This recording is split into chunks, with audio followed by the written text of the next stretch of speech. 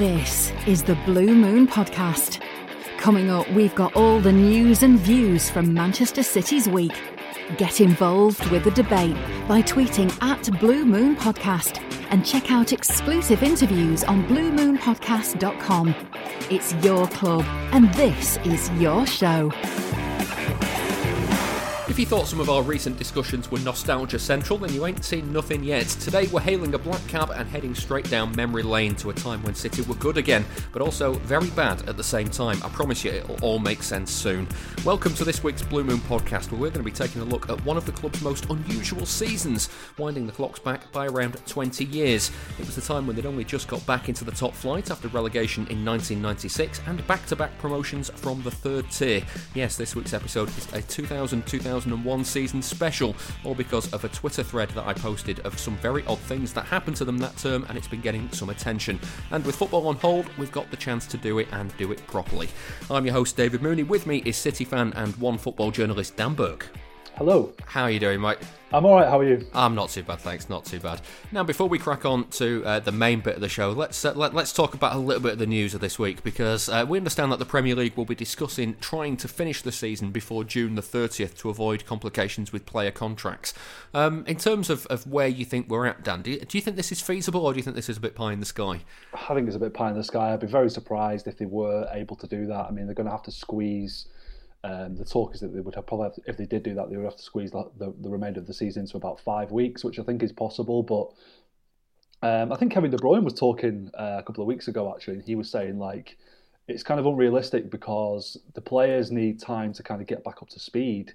If you just sort of throw them all onto the pitch after having had such a long hiatus, people are going to start getting injured straight away and all that sort of stuff. So squeezing the whole season into 5 weeks just so they can avoid awkwardness regarding player contracts seems a little bit stupid to me, really.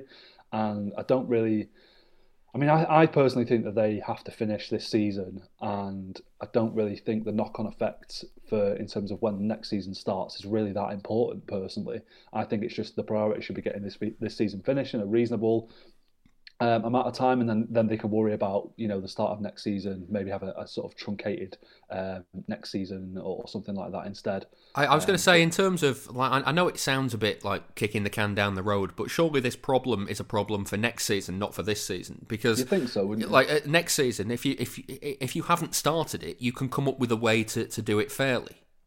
Whereas this one's been started, so you just finish it, and then, you know, if you have to, like you say, if you have to truncate next season, then go for it. I mean, it's June the 30th is only 75 days away as we record this. City have got 10 games left, plus the FA Cup campaign and Champions League campaigns to fit in as well. It'd be like a game every 2 or 3 days. Yeah, well, I reckon if they were to do that, the Champions League would take on a different format. I reckon they would probably have like a sort of, there've been talk of a like mini tournament happening over one weekend or something like that, which I think would be one way of doing it. It wouldn't surprise me if they just scrapped the FA Cup this year if they did that. But you kind of think if next season is the priority, then why not just kind of scrap the whole of the rest of this season and just, I don't know, give Liverpool the title and that's it, and everyone else who was in the relegation position stays up, and everyone who was in a promotion position, unfortunately, just has to like it and sort of take it on the chin and try again next season. Yeah, I'm actually a big fan of promoting those teams as well, and then having a bigger division and more relegation spots. Yeah, you know, honestly, or you know, have a much bigger playoff for everything. Playoff for everything. Playoff for the title. That's what we should do. Yeah, I'd be in favour of that. Can you imagine we'd probably still lose it though. Wouldn't we? Can you imagine the fume if City went on to win a 2-legged tie with Liverpool and win the title this season? Just a quick note on all this as well, because a lot of people listening to this will be going, well, it's not actually that important. Nobody really cares about it, and I totally get it. I understand that point of view, but there's nothing wrong in talking about it, is there? No, not at all. I mean, we can talk about it and speculate about it, but like I say, there are people whose job it is to actually get to the bottom of all this. So as much as it, you know, people's health and safety and is more important, and I think this period of time has allowed a lot of people to take stock of their own personal situations and their lives and what's important to them. And a lot of people would say football isn't that important in the grand scheme of things. Obviously, it has a social importance and all that kind of thing, and it is a form of escapism and entertainment that people need in their lives. But yeah, in the grand scheme of things, it isn't that important, but we still do need to sort all this stuff out. We can't just like let it drag on and let it, you know, go on without a decision being made, because we're going to come to a point where a decision has to be made. Yeah. Now, before we move on, Dan, you escaped the Blue Moon Podcast Toilet Roll Kick-Up Challenge the last time you were on because we hadn't launched it by then. That's right. Yeah. But it's time to find out where you sit on the leaderboard. Currently God. at the top is Richard Burns. He's got 8. Then it's Duncan Alexander from Opta with 4. I'm still clinging on to third with my 3. And last week, Stephen McInerney couldn't get into the medal points, scoring just 2. So you've got 1 attempt. You've got a toilet roll to hand, I believe, there. I do, yes. So you have to give us a count out loud as you do it. So just kind of get yourself in position, and in your own time, off you go. All right. Before I do this, I just want to say I am very sceptical about Richard Burns' 8 score, by the way. I think there's been some sort of foul play going on there, or, I would like to refer that to the Court of Arbitration for Sport, I think, at some point. Well, when the courts reopen, we will we'll put it to them and kind of we'll get it on the list. That's what we'll do. All right, I'll embarrass myself now then. If you score more than 8, though, nobody cares, do you? That's true, but I don't think that's going to happen. But we'll see. We'll see. Let's find out. All right, here we go. Take my slippers off first. 1, 2, 3. 3. 3. Now that ties you in third with me. Okay, so do we have to have like a penalty shootout at some point? Yeah, I think if it finishes with us tied in third, then we can do that thing where, the end of a pub quiz where everybody goes, oh, you've got 2 teams in third, should we have a playoff question, or should they just share the prize? And then they decide to have a playoff because there's no point in sharing £7 between 2 teams. Yeah. Well, I think we'll leave it for now, and then we'll find out a bit later down the line if we need to get you on as a guest on the final one of the Isolation podcast series. Okay. To play off for the medal place, but as it stands, joint third with me, so it's a not I'm bad. all right with that, to be honest. Yeah, I thought I was going to do even worse than you, so yeah. Not bad at all. Right, so on to the main talking point of this week's show. We're going back to the 2000-2001 season. This is all because I posted a thread about 18 months ago of GIFs that I made from a VHS of highlights that I'd recorded off the TV throughout that year, and it's been getting some attention on Twitter, so we thought we'd go back and look at that season a bit more in depth. So I'm going just first off, before we start, a little bit of context down about that season. City were back in the Premier League after 4 seasons away. It was a second promotion on the bounce. They'd gone up at Wembley in 99, then they went up at Blackburn the year later. They'd spent around 12.6 million that summer, which is not, for the time, is not a small amount of money. They brought in Alfie Haaland, George Ware, Paulo Wanchope, Steve Howie, Paul Ritchie, Richard Dunn, and Lauren Charvet that summer. Darren Huckabee joined halfway through the season in the January. They also brought in Andre Kanchelskis, remember him? Egil Ostenstad was brought in on loan as well, and they ended up finishing 18th on 34 points. They trailed Derby, who stayed up ahead of them by 8 points in the end. So that, I mean, when you think back to that time, how do you feel about that season? It was a weird one because it's funny you mentioned it was like 4 years away from the Premier League that year, because we were in our sort of early teens, 12 or 13 we would have been that season, and it felt like a lot longer that we'd been away from the Premier League. Life feels a lot longer when you're a kid, I think, doesn't it? And I think it was so exciting for City to be back in the Premier League and back in the sort of forefront of people's consciousness again, and it started reasonably promisingly, and then the sort of reality hit in quite quickly that season, I think, didn't it? It was apparent by about October that they were nowhere near good enough to be in the Premier League, and the rest of it was just kind of waiting to be relegated, I think. So it's kind of real mixed emotions for me that season, I think. Yeah, well, before we get going into the topic properly, I've put together a little bit of a music mix about what was in the UK charts at that time. So let's have a listen. We can have a bit of a feel, a bit of a reminisce about that time.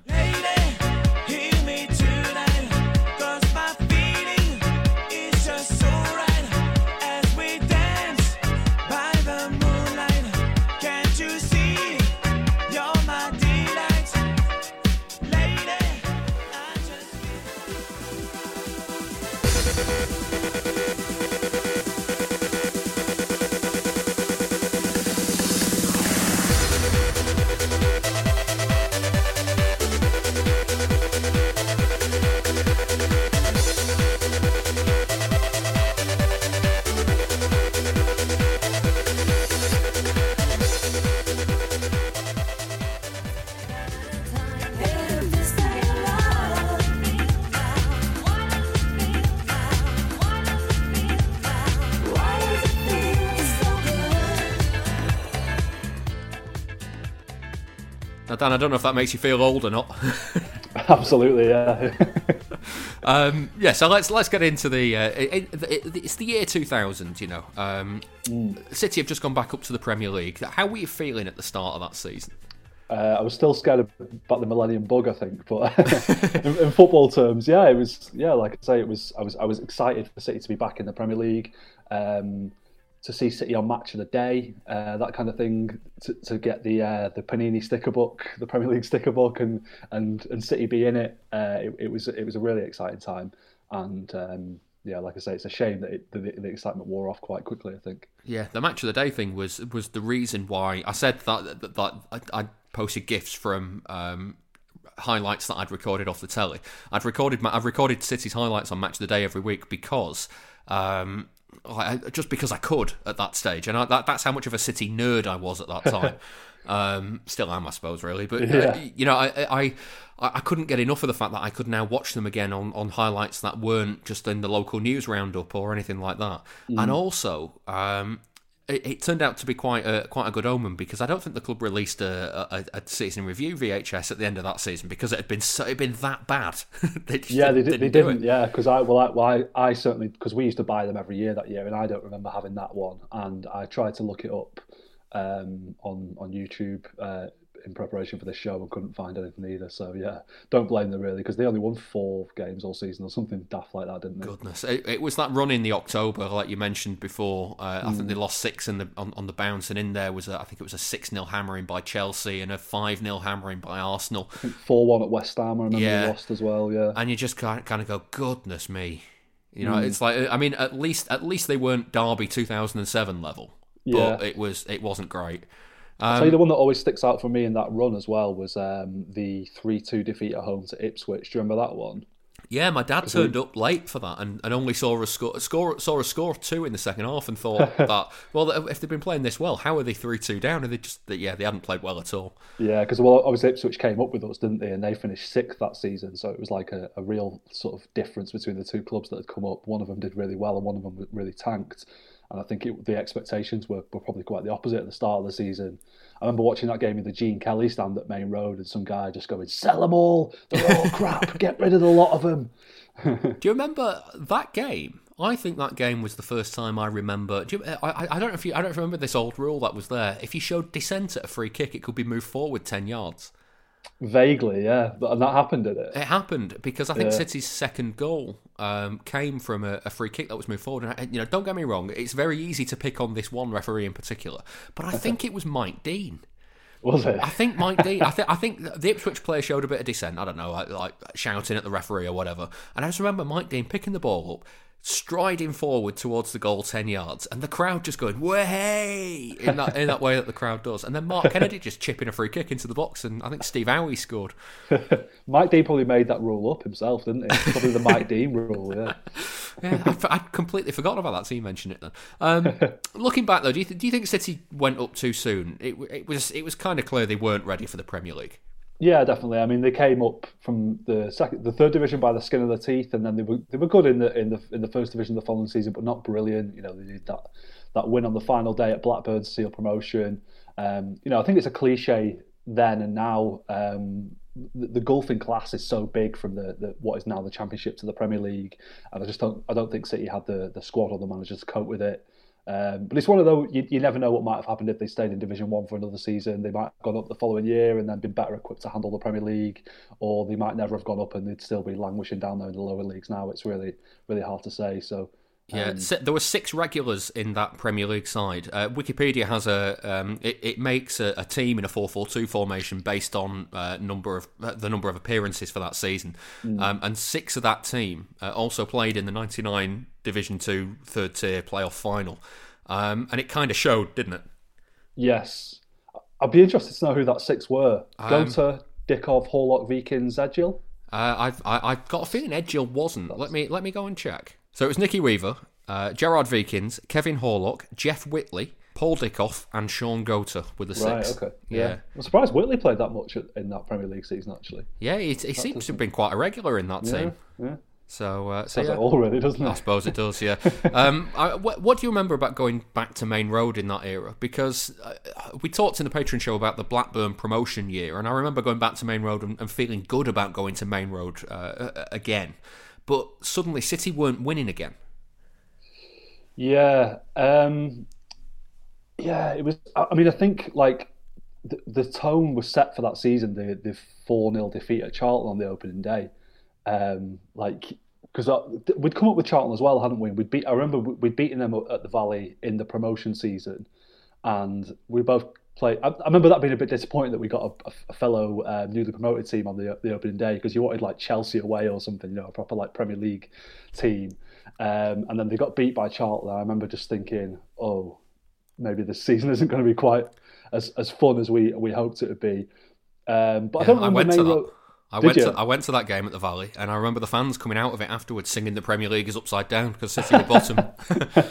Did you get your petrol money refunded by Alf-Inge Haaland? Did you hear that story? I did hear that story. I'd forgotten it happened. I don't know. I mean, I'll be honest. At 12 or 13, I didn't do the driving, so it wasn't top of my priority, I'm afraid. But in terms of the atmosphere at Main Road, I don't remember it being like a very vitriolic place that year. I think the fans were quite accepting of the level that City were at, and it wasn't Premier League level. And it seems to be like generally quite a supportive atmosphere, if I remember correctly. I remember like the last game of the season against Chelsea. You mentioned in the Patreon bit that that you went on the pitch against Birmingham the previous season, and that was the only time you'd been on the pitch. The only time I went on the pitch was after the last game of the season against Chelsea. Everyone ran on for some reason, and it was quite a fun atmosphere that day. And we had a clump of Main Road turf in a margarine tub in our back garden for quite a while after that game. That was just because everyone just went on and was ripping up the pitch, basically. Wait, so normal people flood onto the pitch to celebrate a promotion. You flooded on to celebrate a relegation.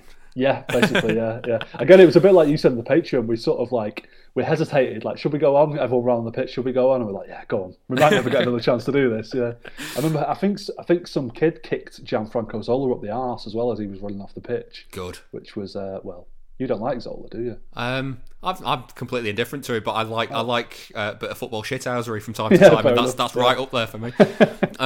Now, when I interviewed him in 2013, I asked Joe Royle whether or not he felt City had gone back up to the Premier League too soon at that point, and this is what he said. You can never say too early. There's never a right time and a wrong time. It's when it comes, and the sooner the better.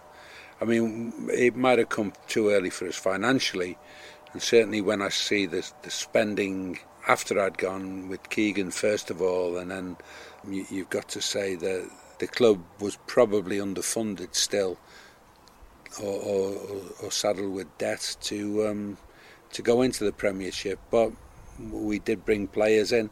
It's a hard one, when you're promoted, because you've got a group of players, particularly after 2 promotions, who've got you there, who are high on spirit, not short on ability.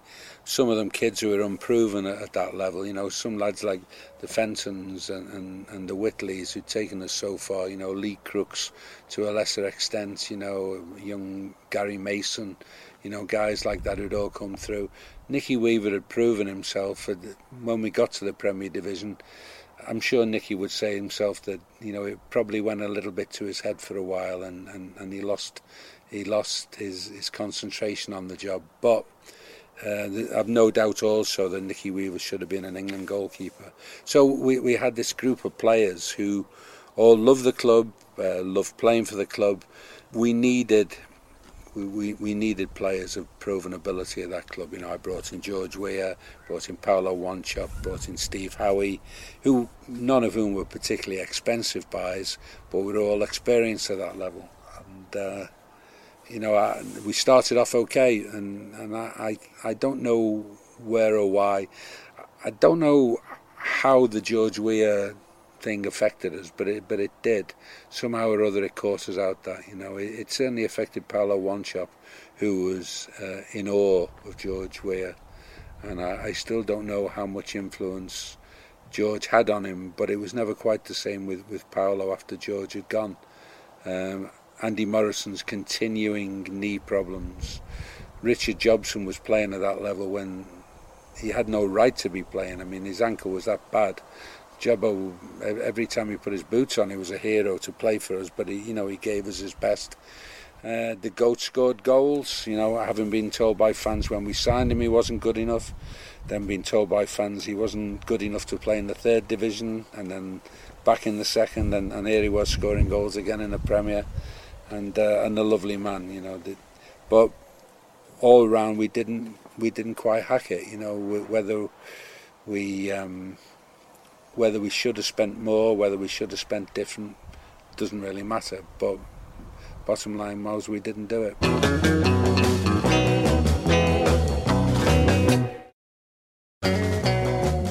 For a pledge of $2 a month, you can hear our weekly bonus show on a wide range of City topics. There's more details on patreon.com/Blue Moon Podcast. Joe Royle speaking to us there. Now, just moving on to another kind of topic of that era. This comes from Anthony Birds on Twitter. He asks, how did the George Ware signing come about? Was he one that Joe wanted, or was it thrust on him? And why does he think that it didn't last more than a few games?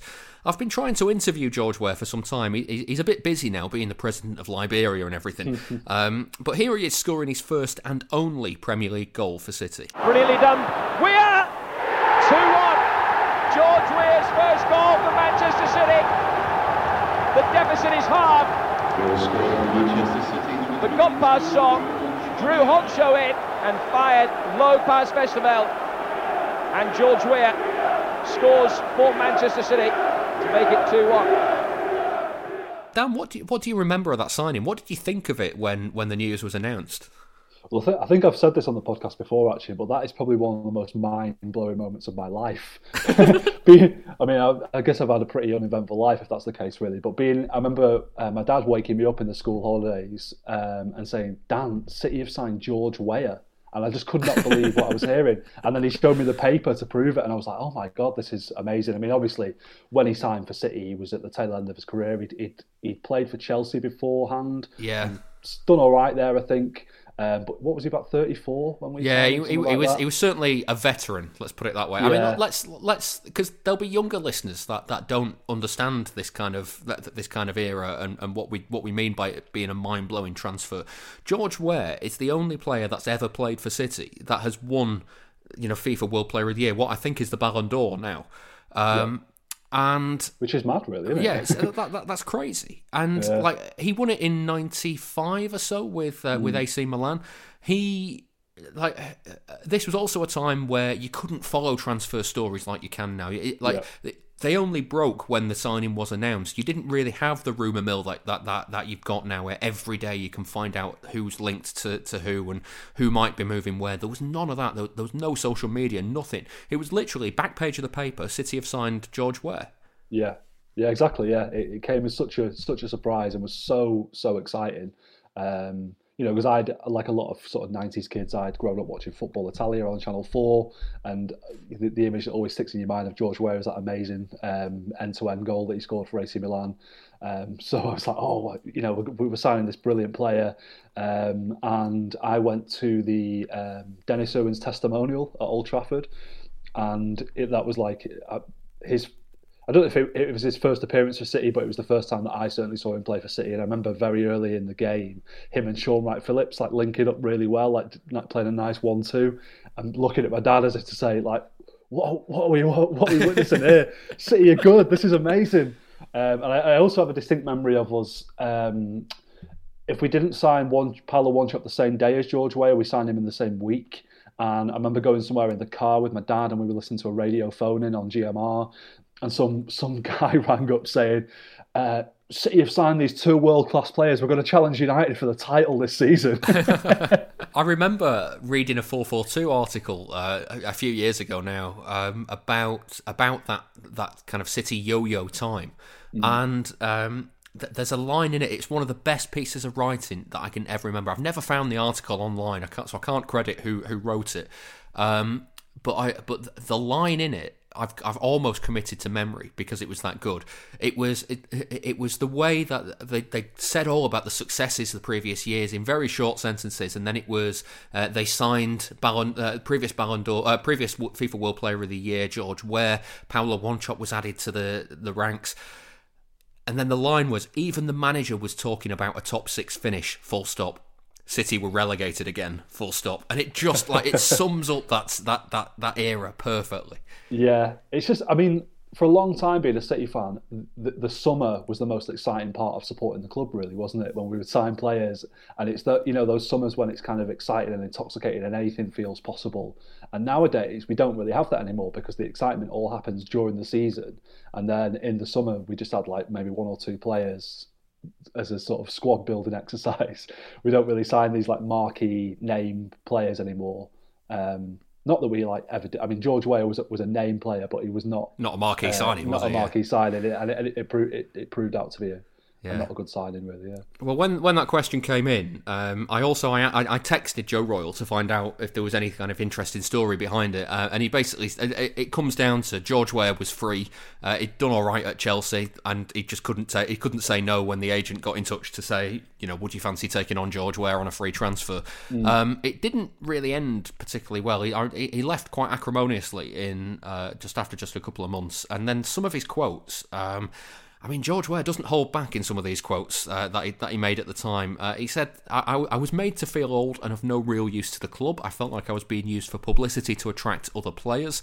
He also went on to say, I could have stayed at AC Milan, but instead I sacrificed $2 million for them in order to come here. I didn't leave that for somebody to tell me to shut up and fuck off. He also said, do not think, like this is after City's relegation as well, he said, do not think I'd be happy to see them go down just because I was so poorly treated there. I regret what happened to the players I left behind, but if I'm to be honest, I'm not in the least bit surprised by their situation. I do not feel I have anything to reproach myself for. That's a man who's kind of steadfast in his belief that he was wronged at that club, isn't he?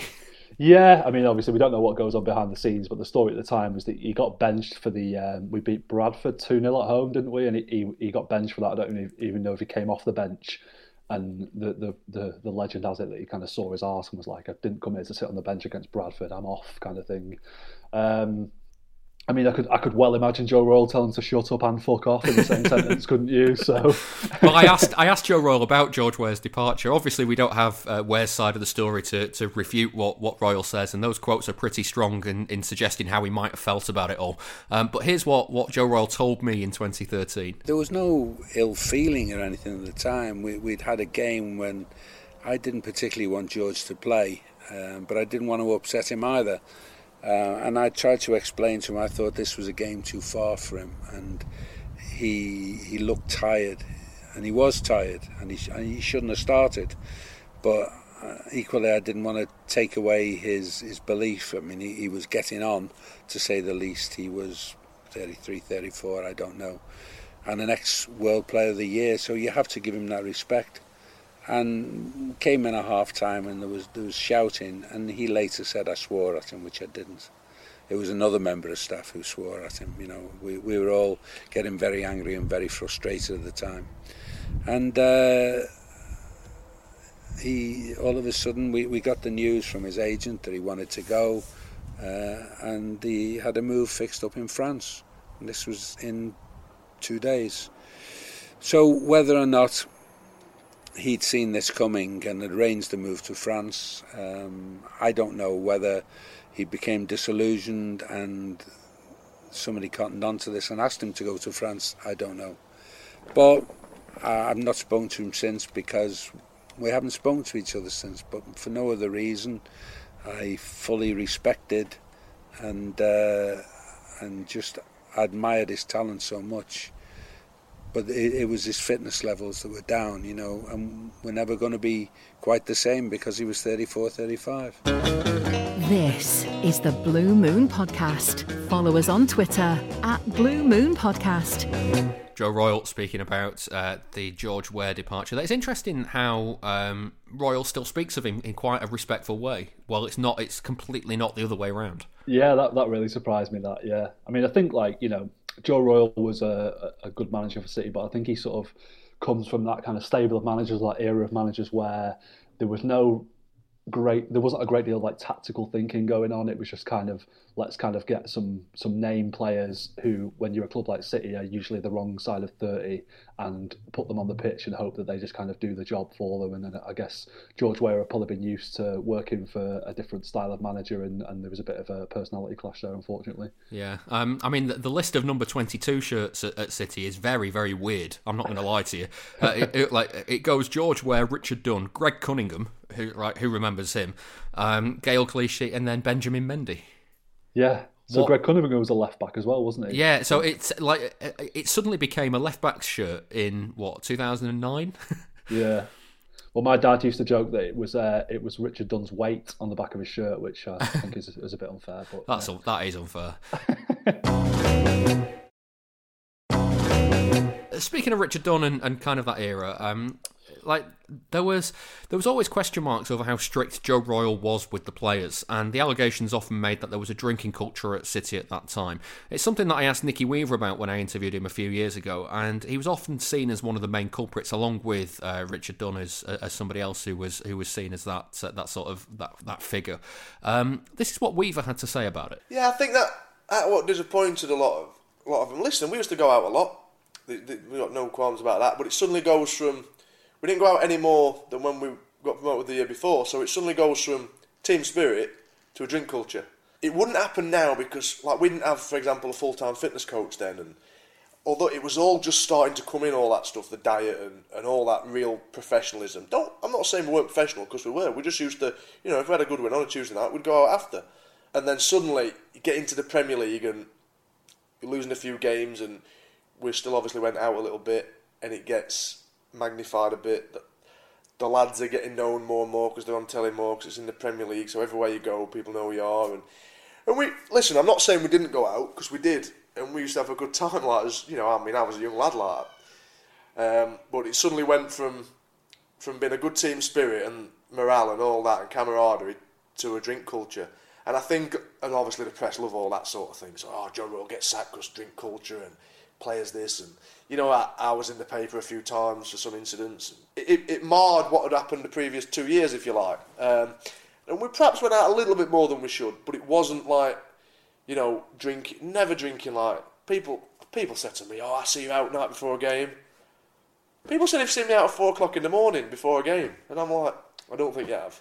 You might see me out at 4 o'clock in the morning after the game, but not. So people stick 20% on it and all that, but yeah, looking back, it was just really disappointing. I think more so for the gaffer, because it always stuck with him then. And people talk about it now, and unfortunately, we just went up too early. We weren't good enough, and we couldn't recruit enough good players and we just went up too early. Hear all of our City interviews on our website, bluemoonpodcast.com. Dan, do you remember there being kind of those sorts of rumours in the press? Not really. I only really remember hearing about this sort of stuff retrospectively. I think at the time the sort of team spirit was celebrated, and you look at the as we talked about in the Patreon show, that the Blackburn game when they're all celebrating in the dressing room afterwards, they've clearly gone out on the piss after that game, haven't they? And had a great time, and that was sort of seen as a good thing. But I remember reading Kevin Keegan's book, and he wrote about how he had to sell Mark Kennedy to Wolves the year after they went down and he took over, because he was like the ringleader of the sort of drinking culture, and I think he wanted to send a message to the rest of the squad that, like, if the best player could be sold, then no one was safe, really. But I think it's not just that as well. I mean, you look at like the people that have spoken about it afterwards. Jeff Whitley talked about having has talked quite honestly and openly about having a real problem with drink and drugs. Andy Morrison's book goes into very clear detail about what he was like before all of this, before this season at City. Richard Dunn himself was almost sacked by Kevin Keegan for rolling up drunk to a training session. So there's something in it, surely. Oh yeah, I mean, I think it's easy to say, like, look at those footballers, weren't they professional, isn't it? Awful kind of thing. But alcoholism is a really serious thing, which affects people from all walks of life. It doesn't matter if you're a professional sportsman, doesn't mean you're immune to it. And it often goes a lot deeper than people just enjoying a night out too much. And I think, like, English football in general had a drinking culture for a long time. If you read Paul Lake's book, he talks about when Howard Kendall was City manager, once a week the whole squad would go straight from training to a bar in town and get absolutely leathered together. And the idea behind it was that it was a great way of kind of sorting out problems and settling differences. When everyone's had a drink, they're a bit more, the lips are a bit looser and they're happy to talk about things a bit more. I think it's Arsene Wenger who's like widely credited with bringing Lens to that culture in England, isn't it? And the game is remarkably different because of his influence in particular. But when did he take over Arsenal? 95, 96, something like that. And the fact it was still going on at City in 2001 tells you that kind of culture change didn't happen overnight. Yeah, I mean, despite... look at what happened with Derby County last season with their players drink driving incident. It's still happening. So despite what we said about the core being the same as the third tier, it felt like the squad harmony wasn't quite the same, and it was almost, in a weird way, it was almost like there'd been too many signings to that core for the team spirit to be what kind of drove them through, but not enough quality signings made, and that kind of weird paradox. Yeah, I think it was a bit of like a Frankenstein's monster of a squad that year as well. Like, you had a load of sort of lower division jobbers mixed in with kind of Premier League quality players, a former World Footballer of the Year. And then they tried to address the problems a little bit mid-season. They signed Darren Huckabee in the January, if I recall. And I think Carlo Nash came in mid-season as well, didn't he? Yeah. Andrei Kanchelskis, Eggy Lost in Stat, was a signing that a player that most people will forget ever played for City. He's up there with the Peter Beardsley a couple of games, isn't he? Yes, he is. Yeah. There was an imbalance in the squad, and that probably did affect things behind the scenes as well, I would imagine. Yeah. Now the thread that I posted on Twitter, Dan, had a lot of examples of bad luck for City that year. Joe Royal remembers them very clearly. So here's what he said. There was a month when everything that could have gone wrong went wrong for us. Danny Teato scored a goal at Middlesbrough, I think it was, when he ran from the halfway line, went past player after player and smashed the ball into the corner of the net, and it was disallowed for Andrei Kanchelskis standing offside on the other side of the pitch, and then we had a goal disallowed, I think it was against Tottenham, for no reason at all, and they went to the other end and scored in the last minutes, and everything that could have gone wrong went wrong, and that's when you start thinking, maybe Lady Luck's decided, that this ain't going to be for us this year. Personally, my wife was ill, she had cancer. My father also had emphysema and cancer, and it was a hard time. There's no doubt it was a hard time. Dennis Stewart said in his book that I'd changed and lost my humour. He might be right, it certainly was a hard time. Please support the show by becoming a backer. Patreon.com/Blue Moon Podcast. I think the key one in all of that, Dan, is the Danny Teato goal at Middlesbrough. I think that might be the best goal that I've ever seen disallowed. Well, I have another one to add to that, actually. Do you remember Richard Dunn's free kick? Oh, actually, yeah. West Brom. Yeah, okay. So Danny Teato's was the second best goal I've ever seen disallowed. But yeah, that Danny Teato one. The only clip I could find of this on YouTube is from like an Australian TV news feature about him. And I watched it again yesterday, and he's described as sometimes controversial, always hard-working. I think probably sums Danny Teato up quite well, doesn't it? It's when you watch it though, and like when you see him pick the ball up in his own half and run and then slot it into the bottom corner with the pre-existing knowledge that it's going to be flagged for offside. Yeah. You think, oh well, somebody must run in front of the goalkeeper then or something like that, and it's like, no, there's just nobody else in shot when it happens, and then you watch it back, and honestly, it's one of the most remarkably bad decisions I've ever seen. It was an era where the offside law had been changed a lot, and it was kind of still in the early days of that not interfering with play thing.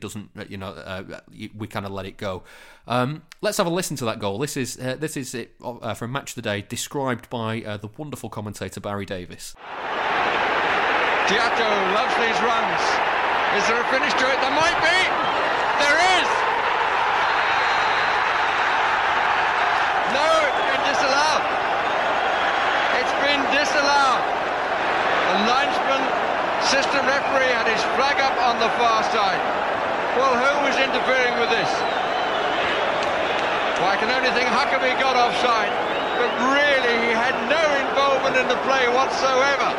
It was such a good run and deserved the goal, but he is offside, he goes for the shot, and I suppose his assistant referee had no choice, but it's really tough on Manchester City, and in particular on Teato. And then this is the post-match interviews with Danny Teato and first Terry Venables, who was Borough manager at the time. If one of your players had run in the way that the Australian Danny Teato did and score a goal like that and to have it wiped off, would you have been sick? I've been sick many times in just the short time I've been here. We've had bad decisions, and I'm told we've got to accept them. I'm not sure you've answered my question. I think I have. I think you've just got to accept it, haven't you? I mean, we had, Schwarzer knocked the ball out of his hand the other night. We lost 2 points for that, and when we were leading. So, we felt pretty hard done by this year, and I suppose we all will. Huckabee, I have to tell you, was offside as you struck the ball. Yeah, it was offside, but I'm the one that took it from the halfway line, ran all the way, got past the player, had a shot on target, didn't have any intention of passing the ball, and it's gone in the back of the net. It's been disallowed, and it's very frustrating to come away with a 1-1 result in the end. Is he offside or is he not? What happens if Tiata goes on another one, knocks it across, and he knocks it in the net? What do? Is he offside or not? Yes. Well, there you are then. So there's a case. The referee, as we all know, has got a hard job, but that's making it even more difficult because on one side you'll agree and the other side you won't on the offside. It's and then. Well, it's a long story, isn't it? Really, we can go on forever. Turn it off and we'll have a chat about this. This is the Blue Moon Podcast. Facebook.com/Blue Moon Podcast. You can tell from the way that Venables speaks there, Dan, can't you, that he knows that goal should have stood. Yeah. Whenever a manager says you've just got to accept it, that's something that managers only say when a decision has gone in their favour, isn't it? It never works the other way around. And a manager never says, oh, yeah, we've had that goal disallowed, you've just got to accept it. So, yeah. And I think Tiato himself says that it's Huckabee who's offside, I think, in the middle, isn't it? And he says himself that he had no intention of passing to Huckabee. And then Venables makes like a bizarre argument that if he had passed to him, he would have been offside. But surely that's the whole point, Terry. He didn't pass to him, did he? He shot, it went in. Yeah. That Borough game as well is also home to one of my favourite ever pieces of City action. The gift that sparked off the thread. It's a wonderful goal-mouth scramble in Nicky Weaver's penalty area. And I can watch it on a loop for 10-15 minutes and see something different every time. It's just, it is classic 2000 Premier League shit football, where nobody can get hold of the ball and then suddenly Weaver just goes, I better dive in on top of all of this, and just grabs it. That's what makes it him diving in at the end. It looks like, did you ever used to get those videos like Nick Hancock's Football Nightmares or Danny Baker's Own Goals and Gaffs? It looks like something from that, doesn't it? Yeah. It's class. Honestly, I'll retweet it again in a bit. It's so worth sitting down and watching it. But it's not the only weird thing that happened to City that season. That was one of a number of strange things. As Joe Roll mentioned earlier, they had a goal disallowed for a foul on Neil Sullivan at a corner against Tottenham. That was before Sergei Rebrov won it for Spurs in stoppage time. The player that fouled the goalkeeper, it was his own defender, Sol Campbell. They also had a game rained off against Ipswich in the League Cup, where just this absolute deluge at Main Road, where it just, like, I've never seen rain like it. This is Nicky Weaver, what he said to the podcast a few weeks ago about that Ipswich rained off game. I just remember in the warm-up, the rain was coming down, the pitch was getting worse, the referee came out to have a look, and it was touch and go, I think, whether the game was actually going to go ahead, but it did. Went 1-0 down quite early on, and then we equalised. And not long after equalising, the game was called off. And to be fair, as a goalkeeper, it's really awkward and horrible position and conditions to play in. So I wasn't too disappointed when it was called off. But we ended up losing the replay anyway, so we would have probably been better off carrying on. But yeah, that was. I think it was a quarter final of the League Cup. I think that's the furthest I ever got with the club in the League Cup. And yeah, not ideal for a goalkeeper. But the referee made a decision, and the pitch was pretty much unplayable. I think at that point, the ball was starting to get stuck. It wasn't really bouncing. Players were, trying to dribble with the ball, and the ball was, standing still in the wood. So it did become unplayable. This is the Blue Moon Podcast. Did you go to that one, Dan? No, I didn't. I went to the Trafford Centre with my mum that night, and I remember us driving home listening to the game on the car radio, and the rain was like so heavy that we could barely see 3 feet in front of us in the car. So when it got called off, I wasn't surprised at all, actually. Yeah, I went to that, and we got we used to park around Claremont Road and walk it down to Main Road. And we got absolutely drenched, and we got in, and my clothes were sopping wet, and my dad sacrificed his ticket to the game to go home, get us some dry clothes, and come back. And by the time he got back to Main Road, the game had been abandoned, and we got to change into some dry stuff and then go home. one of the gifs in that thread actually is Kevin Horlock being kicked in the head in the replay, and it's honestly one of the most bizarre decisions not to give him a penalty for that, because the amount, it's like Terry Butcher, the amount of blood that was there. Yeah, it's pouring from the wound, isn't it? Like, you'd get a red card for that nowadays, I think, wouldn't you? Never mind a penalty. Like, it's definitely dangerous play. That the foot is so high. Yeah, Graham Poll was the referee that night. He also refereed City's FA Cup exit that season at Anfield. Liverpool won 4-2, but their opening goal came from a penalty that absolutely should not have been a penalty. It was given when the referee himself fell over in the box during a crucial incident. I tried to grab the audio. The video is online, but the audio is that bad I just couldn't clean it up. Do you have any memory of that, Dan? I sort of remember that game, and I did watch that clip back on your Twitter. Yeah, should that not have been a penalty? No, it sort of looks like Weaver fouls him from that angle. Yeah, I didn't include the close up in the GIF. There wasn't enough time in there. But when you get to the close up, Weaver he does that thing that goalkeepers do, where he dives to the floor and goes, "Oh hell, I'm not going to get the ball here," and just absolutely pulls out of the challenge. And Smeetser at that stage has already decided, I'm going down, and just there's no contact whatsoever. But I can't decide if Graham Poll saw the incident and was impeded by the fact that he fell over and kind of thought it was probably a penalty. I can't decide if Graham Poll saw it and thought, actually, that is definitely a penalty, and thinks he's seen some contact by Weaver. And I can't decide if Graham Poll's decided, I've fallen over, to save my embarrassment, I better give a penalty for that incident. Of course, the City fans that were behind the goal that afternoon thought it was the third one, and I was in that crowd as well. I had the habit of going to away games at that stage where City weren't winning. And I was in that away end, and I was absolutely adamant that time. He's only given that because he fell over. He's only given that to save himself the embarrassment. It's probably true, actually. So what we're saying here is that if VAR had been a thing in 2001, City would have stayed in the Premier League and won the FA Cup. Yeah, I mean, there's no counterfactual. You can't prove otherwise. Exactly, yeah. That game at Anfield turned out to be Andy Morrison's final game for City as well. And I don't know if you remember, he almost sparked a fight when he was subbed off between himself and the Liverpool fans. This is what he told us about it when we spoke to him in 2012. I was hurting a bit because, I'd been substituted, and although it's not right, but the players who will come off, if a manager has to make a 50-50 decision on taking one or two players off, and one player is going to look at him and throw his arms in the air, walk off the pitch shaking his head, reluctantly shake the manager's hand and then just go and sit down with a sulk, or a player is going to, jog off the pitch, applaud the fans, shake the manager's hand and sit down, the player who's going to do that will be the one that comes off. Because the manager doesn't need to have that hassle, and you try to be as professional as you can all the time, and I felt it was an easy option to take me off. I said that to Joe. I wasn't happy about it. I got a load of abuse off the Liverpool fans when I sat down, I picked my bottle of water up and sprayed it all over them, just to antagonise them and be me. Check out exclusive City interviews on our website, bluemoonpodcast.com. In all seriousness, Dan, talking about the defence from that season, it was just that City let in too many silly goals, wasn't it? Weaver lost form. There were several shots that went straight through him in games where City had a 1-goal advantage. There were some just horrid pieces of defending that just... The defence wasn't up to it, was it?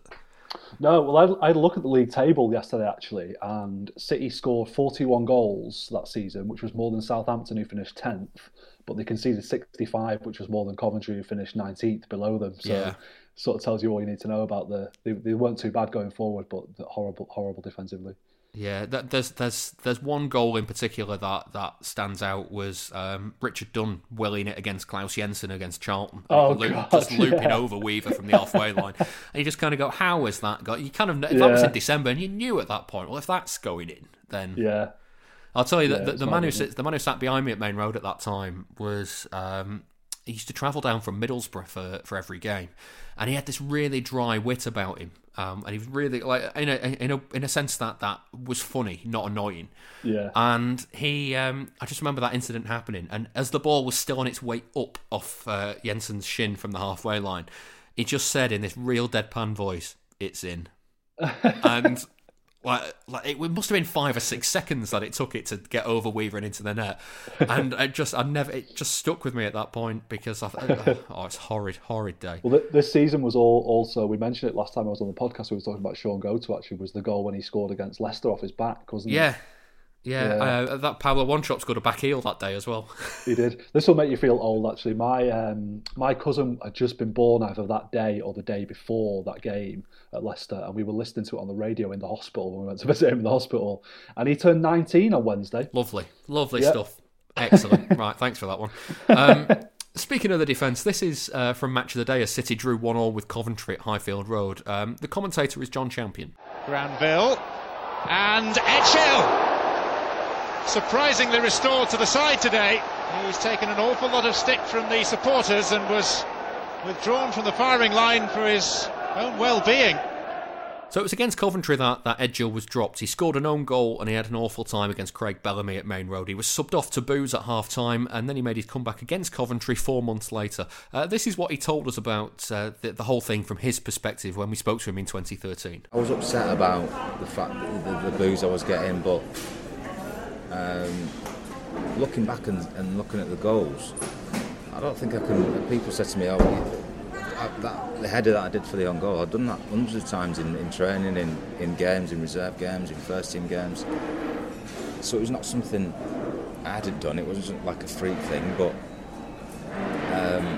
normally the goalkeeper gives you a shout or he knows what I'm going to do, and he just stands his ground. But on this occasion, Weaves decided to move to the side of the goal. I think if he'd have stood like you see keepers do it. You see keepers do it all the time. They know what the defender, if he's going to head it back to the keeper, they stand the ground, stand still.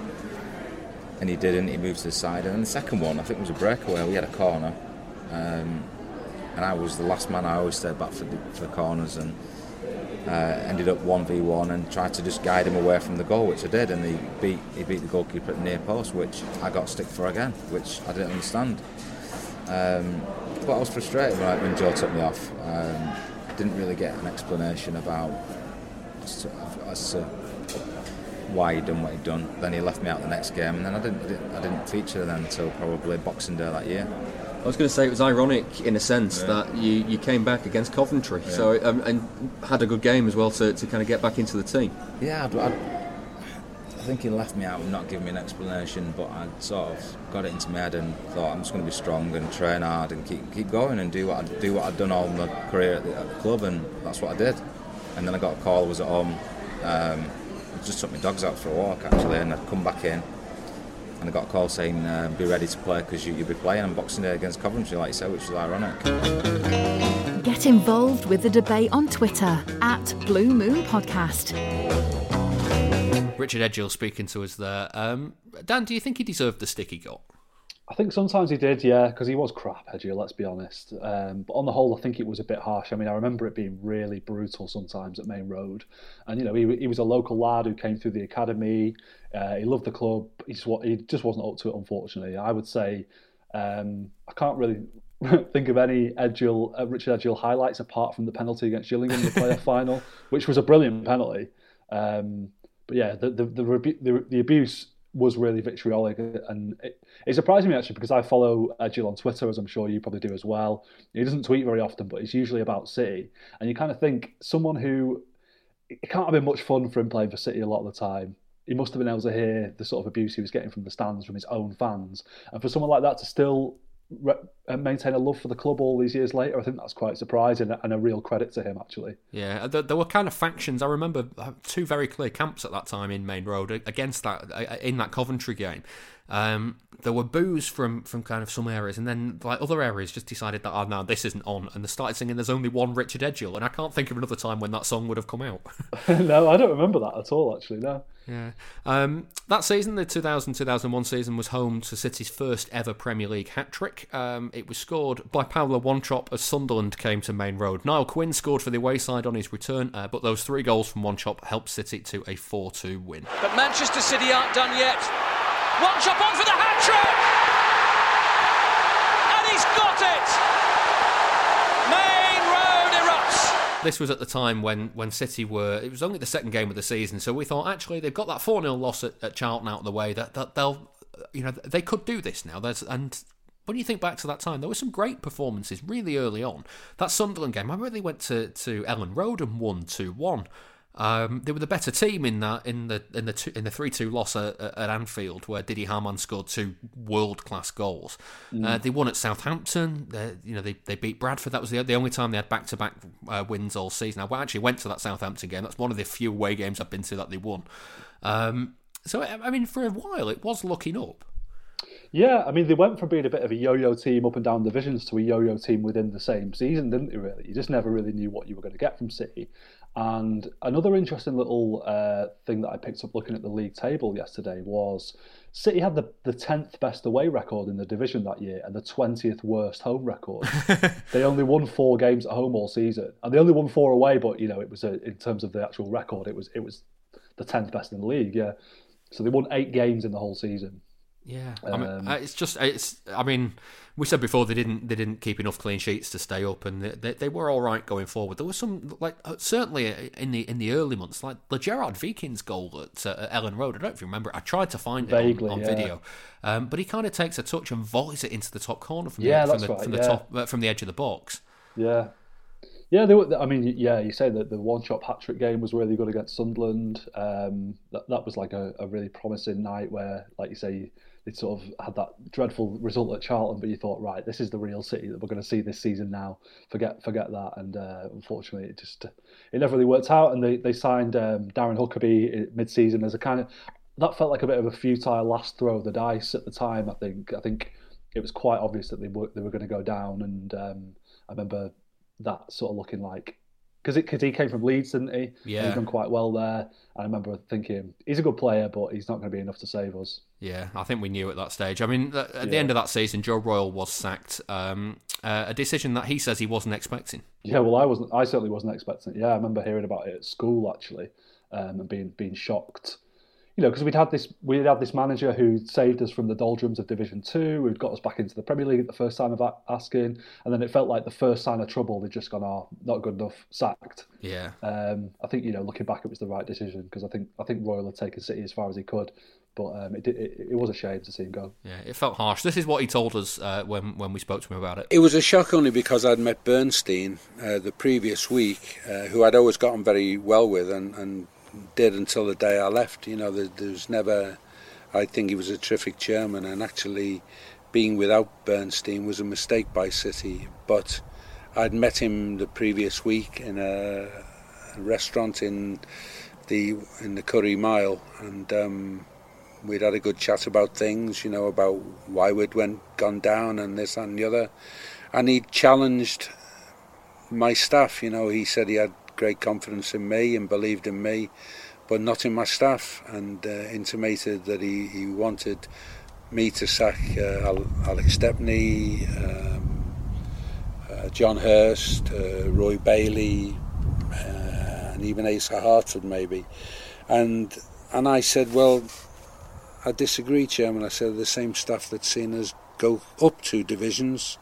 I said, well, I think we've been caught out. Don't think we've had the best of fortune, but every relegated manager says that. But I think that had we had more money available to compete for the better players and make the quantum leap, that we might just have done it. And I said, and I do know this, the team that's going down is a better side than the team that came up. With Steve Howie in the side, with Paolo Wanchop around, and we'd left that meeting to meet again on Monday morning and discuss plans for the new season with, as I thought, John Wardle and David Makin.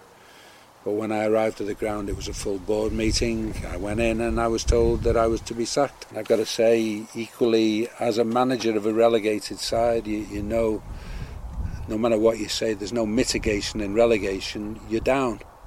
And if they wanted to sack me for being manager of a relegated side, I would have no objections. I wouldn't be happy with it, but I can see the point. The club wanting change. So when I started reading that we'd been a pub team and all that nonsense, and there was some rather bad insinuations coming out from behind the scenes, and I know the people, I know where it was coming from, And quite honestly, it wasn't nice, and it wasn't nice to read that we'd been a pub team and all that kind of stuff, because the pub team had been promoted twice in 3 years as well. Please give us your backing. Patreon.com/Blue Moon Podcast. Joe Royle speaking to the podcast in 2013. We spoke to the chairman at the time, David Bernstein, as well, and he said that they just wanted a change. This is what he had to say. I was disappointed with our performance that season. I thought we could have done better. And, in the end of the season, Joe Royle went, which was a great shame in many ways, because he'd done a great job over those previous 2 years. He really had, and he and I had a great relationship. But we felt we needed to change, and we felt it was desperately important, having had the two bits of success and then having a setback, that we were covered straight away. We could not afford to spend time in there, and we needed somebody who'd be impactful and really give us that sort of a new shot of momentum. And of course, Kevin Keegan did that. He's a very particular sort of manager, a great personality, but certainly we all felt as a board that he would be someone with that stature and that ability to, create excitement and create momentum and do something quickly, because we just felt we couldn't afford to languish around there for 2 or 3 seasons. We had to, having had that back-to-back promotions, we needed to get back up there quickly. You're listening to the Blue Moon Podcast. You've made it this far, so don't give up now. David Bernstein explaining the reasons for sacking Joe Royle in the end. I think in a weird way, though, Dan, we shouldn't focus on how it ended for Royle, because without him, who knows where City would be. No, definitely not. I think he was dealt a really tough hand when he took over at City, with all the players that they had on the books, and there's all the sort of talk of them having 2 dressing rooms because they had that many players, and there was this real culture of failure around the club. And he didn't only turn the ship around and sort of get them steady again, but he did a remarkable job to get them back up the leagues, a really, really remarkable job. And I think Kevin Keegan actually owes Joe Royle quite a lot, because I think he took over a club who were in really good shape. Despite the fact they'd just been relegated, they had some good players. You look at the sort of the signing of Wanchop and Huckabee and players like that. They went on to great things under Keegan. Exactly, yeah. It didn't really work out in their first season, but in the following seasons they did. So Keegan, when he had a brilliant championship team to take over, and all right, he added a few players, Berkovic and Pearce and Benabia and all that to it. But I think the foundations were really in place for him because of the team that Royle had built. So yeah, I think he owes Joe Royle a Christmas card or something like that. Yeah. Going to finish with a few Ask the Panel questions. We tried to get a few questions from that era, so let's throw a couple of these your way, Dan. If you want to send in some questions for next week, don't have to be about this era at all, because we're back to normal next week. At Blue Moon Podcast is the way to do it on Twitter. You can email us as well through the website bluemoonpodcast.com. Kieran Murray's first up on Twitter. When you think of City's kits from that era, which players do you picture in them? And this is fascinating, because City had quite a lot of, I think, very clear kits that kind of time. I'm going to start with the laser blue home Kappa shirt. Who do you see in that shirt? Honestly, we mentioned him earlier in the show, and this is my honest answer. It's Peter Beardsley. I don't know why. I think it's just Peter Beardsley is one of those names that crops up quite a lot when you talk about for players who you'd forgotten played for City or forgotten played for any club. He's always my go-to answer for that. And if you Google Peter Beardsley, Manchester City, there's a picture of him looking really unhealthy in that kit, really overweight and unhealthy. So that honestly is the first one that springs to mind. Yeah, mine's Lee Bradbury. Right, yeah. I can't explain why. He's the one that comes to for that one. The kind of laser blue but white shouldered IDOS kit, the promotion kit and the Premier League kit. Who do you see for that one? I would have to say Mark Kennedy for that one, given that I had his name on the back of it. Yeah, same for me. There was one incident with Kennedy where I truly fell in love with him really early on. He scored a solo goal at Bolton. Oh, amazing goal. It was, he picked it up, ran through the midfield, and it's the commentary on it. I think it's Alistair Mann commentating, and I think he says, Dick off peeling off one way, go to go in the other, Kennedy going alone, and then it straight in the top corner, and it's just wonderful. Such a sweet left foot, that fellow. Yeah. The red and black kit, the IDOS stripes. Yeah, they didn't wear that very often, I don't think, did they, that kit? No. But I would go with Gota. Yeah, I get Gota for that one. Wheeling away at Blackburn. Yeah, I get Gota in that one as well. How about the grey strip with the luminous socks? I'd probably go for Paulo Wanchope. Again, same answer, against Leicester, yeah. Yeah, I don't understand it, but Wanchope again sticks out with me. I don't see him against Leicester, though. I see him against, I think it's West Ham, just kind of looking all gangly up the top end of the pitch. And finally, Michael Harper asks on the emails, in the long run, do you think City getting relegated that season was a blessing in disguise? What do you think would have happened if they'd stayed up and ended up not hiring Kevin Keegan? I think that's a really good point. Actually, I think it was a blessing in disguise because, like I said earlier, it gave them a chance to rebuild with a really good squad at that level. If they'd stayed up, they wouldn't have sacked Joe Royle, and I wasn't necessarily in favour of Joe Royle being sacked at the time. But I think when you look back, it was the right decision. So there's every chance, they would have stayed up, and who knows who they would have signed, and probably at some point ended up going down anyway because they just weren't quite at the level. Joe Royle as a manager wasn't quite at the level, I don't think. And then they went down to the Championship, and they got Benarbia, Berkovic, those sort of players who then set up the next era for City, got them back in the Premier League, and then when they got back in the Premier League, they were much better equipped for it. They had a manager who was at the right level. They had a squad that was at the right level. So, I remember being pretty gutted at the time about the way that 2000-2001 season panned out and City getting relegated. But when you look back on it, I think it definitely was quite an important thing in the club. You don't see the bigger picture at the time, do you? That's the thing. Yeah. No. Right. Well, that's it for this week's Blue Moon podcast. Thank you very much for listening to the show. If you've enjoyed it, then please head over to wherever you get your podcasts from and give it a rating and a review. It helps other City fans find the show, and it helps us fund the show through the adverts as well. If you'd like to become a Patreon backer, then you can get an extra 20 to 30 minutes of bonus podcast every week for just $2 a month. That's about £1.60 in UK money, and for that each month you'll get a podcast every week, so that's about 4 or 5 podcasts for your money as well. This week's is a precursor to today's show, and it's all about the season before the one we've just talked about and that promotion at Blackburn in the year 2000. Special thanks to my guest this week, Dan Burke. Thank you. I'll be back next week, so I'll see you then.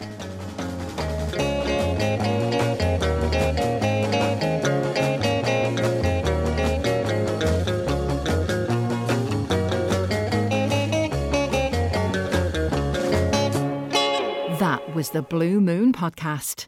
Please support the show. Patreon.com/Blue Moon podcast.